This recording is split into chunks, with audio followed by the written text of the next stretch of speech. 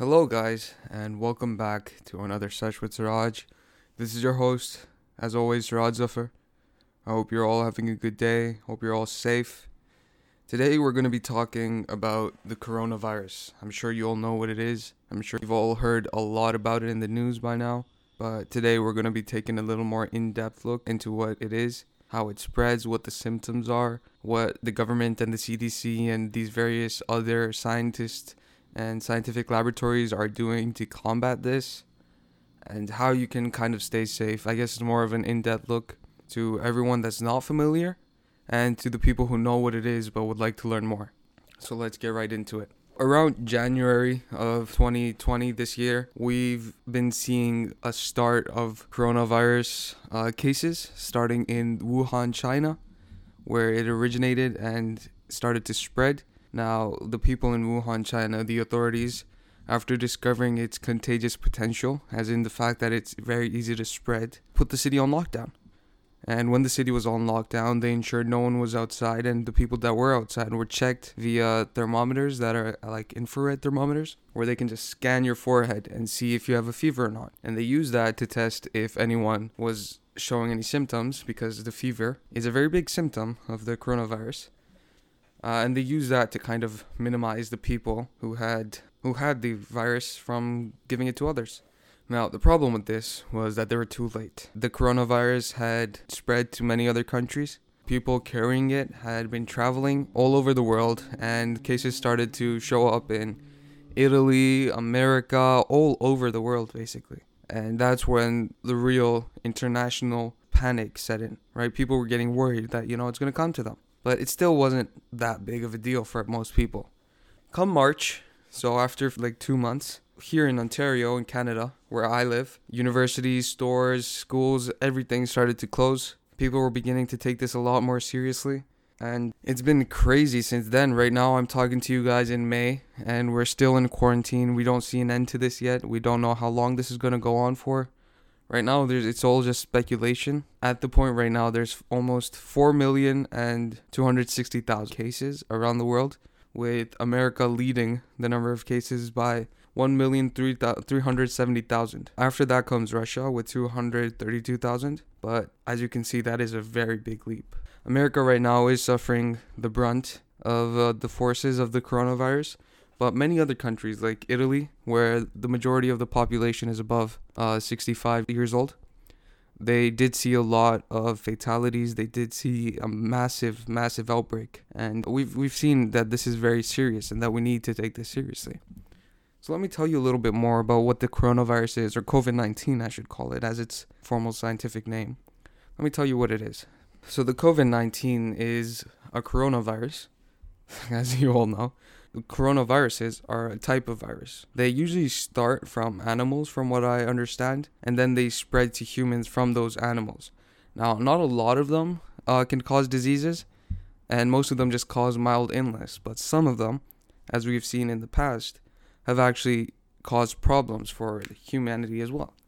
An example of that is SARS, which had an outbreak from, I believe, 2002 to 2004. It started in China as well, and I believe the Foshan region, where it really kind of broke out and took the world by storm as well. But it was contained. It didn't spread like the coronavirus does, and it was a lot easier to contain.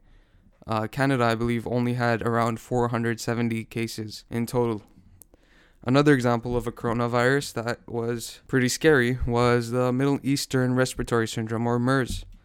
MERS started out in 2012 in the Middle East in Saudi Arabia, and it had small clusters and large outbreaks of cases between 2012 to 2015, in the middle of it, with over 1,000 cases over the world and 400 deaths. Now, when you think of that, that's not really anything compared to the coronavirus or COVID-19 right now. But this isn't the first time humanity has dealt with pandemics. We go through these all the time, but only some of them have an effect, like the coronavirus. An example of that is the Spanish flu. The Spanish flu started almost a century ago in 1918, and it was one of the deadliest pandemics in history, and it affected around 500 million people worldwide, about a third of the planet's population at the time. And then it killed an estimated 20 million to 50 million.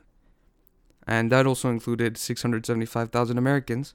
But that's a small number compared to the other countries that were dealing with it. Whereas you look at the COVID-19 right now, a fourth of all the cases worldwide are American cases.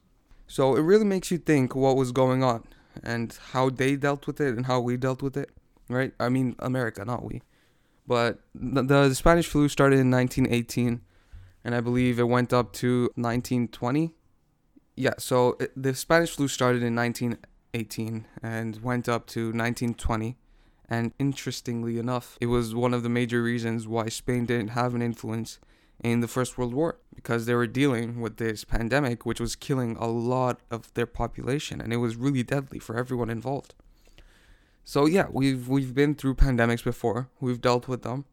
They came up with vaccines then, and hopefully we'll come up with them now. So let me tell you a little bit more of the coronavirus, what its symptoms are. Now, the problem that I see with the coronavirus, what makes it so deadly and annoying, is that it has an incubatory period of 14 days. Now, what does that mean? That means that for 14 days, or within 14 days, you will see some symptoms. But another way to see that is that if you have the coronavirus, it may take up to 14 days for you to think that you have coronavirus, but in the meantime, you will still be able to spread it and infect other people as well. So that's one of the things that I guess is really deadly about the coronavirus, where you don't even know it, but you can still spread it. That's why when you're back from foreign travel or any travel at all, governments around the world are advising people to stay at home for at least 14 days, stay away from everyone, unless you don't see any symptoms, until you don't see any symptoms. Within the 14 days, you're going to notice any variety of the symptoms, namely coughing, fever, difficulty in breathing. Sometimes it can evolve to pneumonia and sore throats, muscle aches. Some people have mentioned a loss of the sense of taste or the sense of smell, which is very interesting. Diarrhea, headaches, all this stuff. So if you notice any of these within the 14 days of coming back from somewhere while you're quarantined, then you should probably get tested, because there's a chance that you do indeed have the coronavirus. Now, if you think you are indeed carrying COVID-19 and you think you are infected, there are many government tools around the world where you can kind of self-assess and figure out if you need to go to a doctor, or you can call up your local hospitals or your clinics or whatever. Talk to healthcare professionals over there. They can help you assess as well. Right now, I would not advise going to a hospital directly, even though hospitals do have very strict containment procedures where it's very unlikely that if you do go to a hospital, you're going to catch it. But still, you do not want to risk that, in my opinion. I don't think that's something you should risk. So calling them, in my opinion, is better to figure out if you have a reason to worry. So with the pandemic, when we know that it's very contagious, what the government has advised for us to do is to quarantine.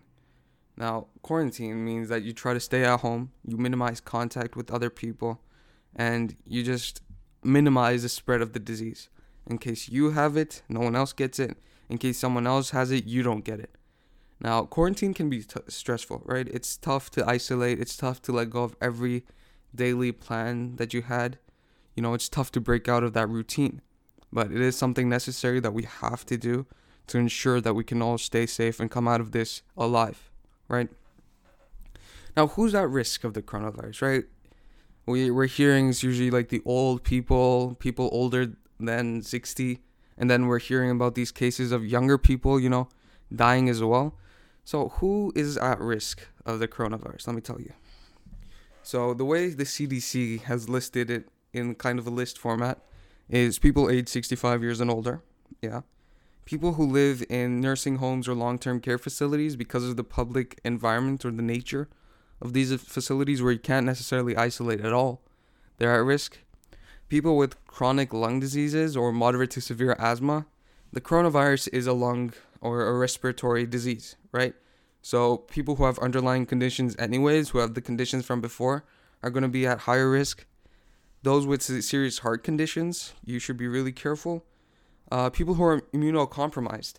Now, the interesting thing about the 1918 Spanish flu or the influenza was that it wasn't the people who were immunocompromised that were at a higher risk. It was the people with the normal, strong immune system. Because the Spanish flu, influenza, would cause the immune system to go into overdrive, right? It would make it work much, much harder, putting an immense burden on the human body, right? Now, the people who are immunocompromised, they could take that burden because their immune system were working at a, rate lower than the average person. But the normal people, they were completely fine. But then their immune system was going in overdrive and it was just fucking everyone up, right? Now, with this COVID-19, it's kind of the opposite. People with normal immune systems that are good don't have to worry as much as the people who are immunocompromised. I'm not saying that if your immune system is perfect, you still can't get it. You still can, right? But it's just that the people who have immunocompromised system are more likely to develop severe conditions and get a higher risk of, I don't know how to say this, but a higher risk of death, I guess. More people are people with severe obesity. If your body mass index or BMI is greater than or equal to 40, then you should probably just stay at home. Diabetes, chronic kidney diseases, liver diseases, people with any of these conditions are at higher risk, and you should try to stay home, minimize contact with anyone that you know is going outside or putting themselves at risk, because they can transfer it to you, and you should be very careful of that. So another question that a lot of people have is, if I got COVID-19 and I've recovered from it, am I safe? Do I have to worry about it again? The answer is, we don't know. We don't know enough yet. The COVID-19 is a new disease at the moment. We don't know if you can become reinfected. There's people saying that they've been reinfected. We don't know the extent of it. There's a lot of news going on. You know, it's hard to kind of tell what the reality of the situation is at the moment. So let's talk a little bit about vaccines. People are eager, anxious for the release of a vaccine so we can get over with this pandemic, until this blows over, when we're ready to combat it, The thing about vaccines is they're very complex, right? They're very complicated in nature, and they take time to develop. And the problem with it is sometimes vaccines will work, they will eliminate the problem, but they will give you side effects, creating new problems for new complications. So it's very hard and very complicated to kind of develop a vaccine, especially in such a short time frame. Now, when you're developing a vaccine, you typically go through 4 trials documented by the CDC, right? It's different for other countries. I'm familiar with the CDC method. Phase 1 is you start to introduce it into the human population. You have small test groups.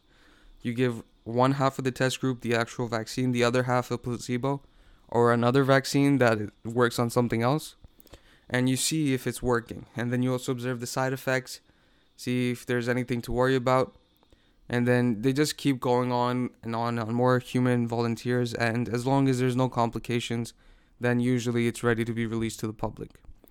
Now, there's a lot of laboratories around the world working on it. We have one in Saskatchewan in Canada working on it. There's some in Germany. Basically, every laboratory in the world that can is trying to get a cure for this. They're trying to figure this out. They're trying to get a vaccine. Now, an interesting piece of news that I heard that is making me very hopeful about this is... Wait, let me preface this. Usually with vaccines, as I said, the 4 phases, they take time to document, right? It's not going to be 2 or 3 weeks and then boom, you have a vaccine, right? It takes months and months of hard work and rigorous testing to figure out if this vaccine is safe for the public, right? It can last anywhere from, I believe, 14 months to 2 years, right? So these things are dealt with a high level of caution, and they're really, really taken seriously. But in Oxford University in England, the Jenner Institute had a group of scientists who were working on a vaccine for an earlier coronavirus that was harmless to humans. Now, they realized after testing that it is actually effective against the coronavirus as well, the COVID-19 virus. So they have a little head start. I believe they're past phase 1, and hopefully now they're going to be able to develop a vaccine pretty fast. The Oxford scientists, I quote, now say that with an emergency approval from regulators, the first few million doses of their vaccine could be available by September, at least several months ahead of any of the other announced efforts. So yeah, hopefully September 2020 we can see a vaccine coming from Oxford to kind of help us out, figure this whole stuff out. And hopefully, everything works out. Just wish them the best of luck, I guess. There are other research groups all over the world trying to figure this out, but these are the guys that got a head start in it because of their other research on the other coronavirus that was, like I said, harmless to humans. So we've talked about the symptoms a bit. We've talked about some of the history, what actually the coronavirus is. We've talked about some vaccines, what's going on over there, what to expect. Now I'm going to talk about some myths around the coronavirus. Misinformation, as I see it, is one of the biggest threats to the knowledge of humankind in general. In the age of information, it's becoming harder and harder to filter out what's useful and real information and what's just some old WhatsApp forward message, whatever. I still get messages from my parents these days that eat turmeric, eat onions and shit to help you with the fucking coronavirus. And I'm like, dude, if that was working, why wouldn't the doctors be using that, right? It doesn't really make a lot of sense. Although turmeric I believe is a anti-inflammatory drug. Not a drug, but a chemical compound, whatever you want to call it. So it might help, but not in the long scheme of things, right? So let's talk about the myths on the World Health Organization website. So first myth, there are currently no drugs licensed for the treatment or prevention of COVID-19. Not right now, but a lot of people, a lot of groups are working day and night to figure this out, right? They're working on a lot of different drugs to figure out which one can help and which one can be the quickest. Some people say adding pepper to your soup or other meals can prevent or cure COVID-19. It can't. The best way to actually protect yourself is to wash your hands. Now people say, use sanitizer, use gloves, everything. The best way at the end of the day is to wash your hand for a good 20 seconds, sing row, row, row your boat, sing happy birthday, sing 2 verses of happy birthday, say Mississippi 20 times. Anything you need to do, wash your hands and just stay away from people. I know it's hard, but it's kind of the reality we have to accept right now, right? People say COVID-19 is transmitted through houseflies. That's not correct. There's no evidence or information for that. It's usually the droplets when someone coughs or sneezes or speaks. That's why a mask is important. It's not. So if you, without coronavirus, are wearing a mask, you only have, I believe, a 5% chance of not catching it. The main reason why we're encouraged to wear masks is that if you do have COVID-19 and you're carrying it, a mask is really going to limit how much of it goes on into the public, right? If you cough while wearing a mask, it's going to kind of filter out the COVID-19 particles from getting out into the air. So it's very helpful in the containment side of things. And like I said, COVID-19 is not transmitted through houseflies. My favorite one, spraying and introducing bleach or another disinfectant into your body will protect you against COVID-19. That might be the dumbest thing I've ever said. Don't drink bleach, folks. Don't eat Tide Pods either. That's just fucking dumb. At this point, it's kind of natural selection, maybe. Maybe that's what God wants us to do. Stay safe, guys. Don't drink bleach. That's fucking dumb, okay? Bleach is just gonna fuck other stuff up. It's not gonna remove the coronavirus from you. Same for methanol, ethanol, alcohol. None of that stuff's gonna cure the coronavirus. Oh, my bad. Maybe my new favorite. 5G causes coronavirus. Might be the most dumb thing I've ever heard. These are the same people who believe in flat earth and chemtrails and shit. They say the viruses are caused by 5G, but these people also lack basic understanding of physics, right? When physics in 5G is transmitted using radio waves and mobile networks, right? Viruses just can't travel on that. Alright, next one. Exposing yourself to the sun or temperatures higher than 25 degrees Celsius prevents the coronavirus. You can still get it no matter how cold it is. We're seeing snow in May in Canada up north, and people are still getting it. Unfortunately, it would be great if that was the truth. I'd go back to Pakistan, chill for a few months, let this whole thing blow over, come back. But unfortunately, it's not. Next one. You can recover from the coronavirus. Catching the new coronavirus means you will have it for life. No, that's not true. Most of the people who catch COVID-19 will actually recover from it. And it's just a few minority of people that are actually going to have life-threatening conditions because of it. And that's just the way it works with illnesses like these. But the fatality rate of the coronavirus right now at the moment is actually, I would say, very minimal compared to the actual cases. So like I said, the number of cases is around 4,260,000 around the world, and the global deaths are around 290,000. So if we just do some quick maths, right?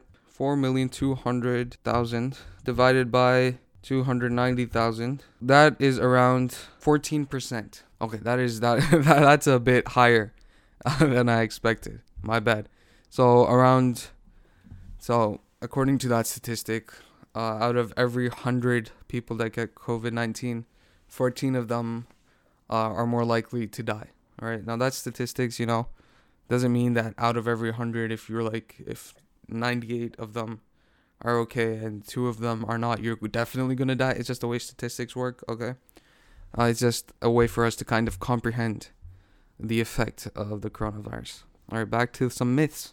Being able to hold your breath for 10 seconds or more without coughing or feeling discomfort means you are free from the coronavirus or any other lung disease. Nope. I wish it was that easy. We have a huge shortage of tests, and if that was true, that would have been great. But unfortunately, it's not.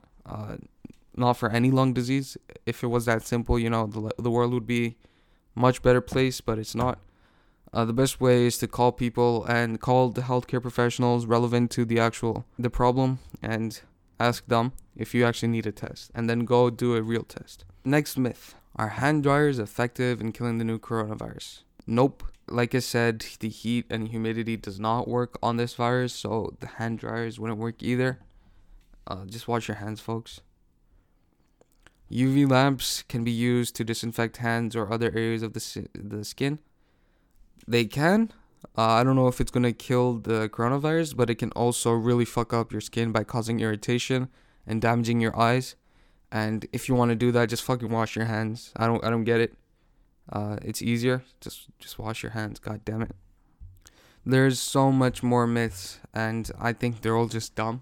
They're not even worth talking about. So I feel like do your research, guys. Check out the website. A lot of misinformation is being spread around the world, and it's really a tough time that we're living through, but I like to think of it as living through history. This is a time that if you survive, you're going to be telling your grandchildren about, and it's really kind of eye-opening about how integrated society is all over the world. This virus that showed up in China is now closing stores in Canada, right? And it's crazy how much we've become reliant on others, right? We've realized how important healthcare workers are. We've realized how important minimum wage workers are, right? And it also kind of shows us a side of society that we tend to ignore or tend to not want to think about, right? And that's the capitalistic side. Like governments all around the world, like America and Brazil, are risking the lives of their population to protect the stock market and protect these huge corporations. And it's honestly a sad sight to see. But I hope that after this is all done, people won't forget about it. And people will still continue and remember what it was like for the average person who was working minimum wage during the coronavirus. Canada, thankfully, is doing a great job, in my opinion. They've released an emergency response benefit where they're helping the average person. There's a whole list of criteria. If you go and meet that, go apply for CERB. You get $2,000 a month, and it's really helpful for a lot of Canadians, and a lot of other governments I feel like should follow suit. Now, the problem with coronavirus is this isn't just another illness. Quarantine has caused almost everything to shut down, and the economic repercussions for this are going to be seen throughout the years. The prices of oil went negative for the first time in U.S. history. That was really shocking. Apparently, the storage areas for the oil barrels, I guess, were overflowing. They were full. And it was time for people to buy their new contracts, or the people who would have the contracts would have the oil shipped out to them. Now, because almost everyone's oil storage room was full, they decided, we're going to sell it. And as more and more people try to sell it, the demand went almost zero, and essentially people were paying others to just come and take the oil off their hands. And it went into, I believe, negative $40 per barrel for the first time in U.S. history. Crazy to think about. This is crazy stuff, guys. We're living through history and we're just walking around it. And it feels like just a minor inconvenience. Well, to some people out there at least. So stay safe. Try to keep yourself occupied. Try not to have your stress. Call up your old friends. Talk to people you haven't talked to in a while. Dig up those old picture albums in your attic. Play those video games from your childhood. Just do stuff that you wouldn't have the time to otherwise. Because look at the bright side. You have a whole fuck ton of time. And me personally, I don't know what to do with it. And I apologize for kind of disappearing for a while. School and just general, I guess, procrastination kind of caught up with me. But I am going to try to be much more on schedule now. And hopefully every other day you're going to have a new episode. So like it, share with all your friends. Give me a 5-star rating if you enjoyed the episode. It would really help me out a lot. Thank you all for listening. Thank you all for tuning in. This was your host, Siraj. I hope you all stay safe out there. Bye.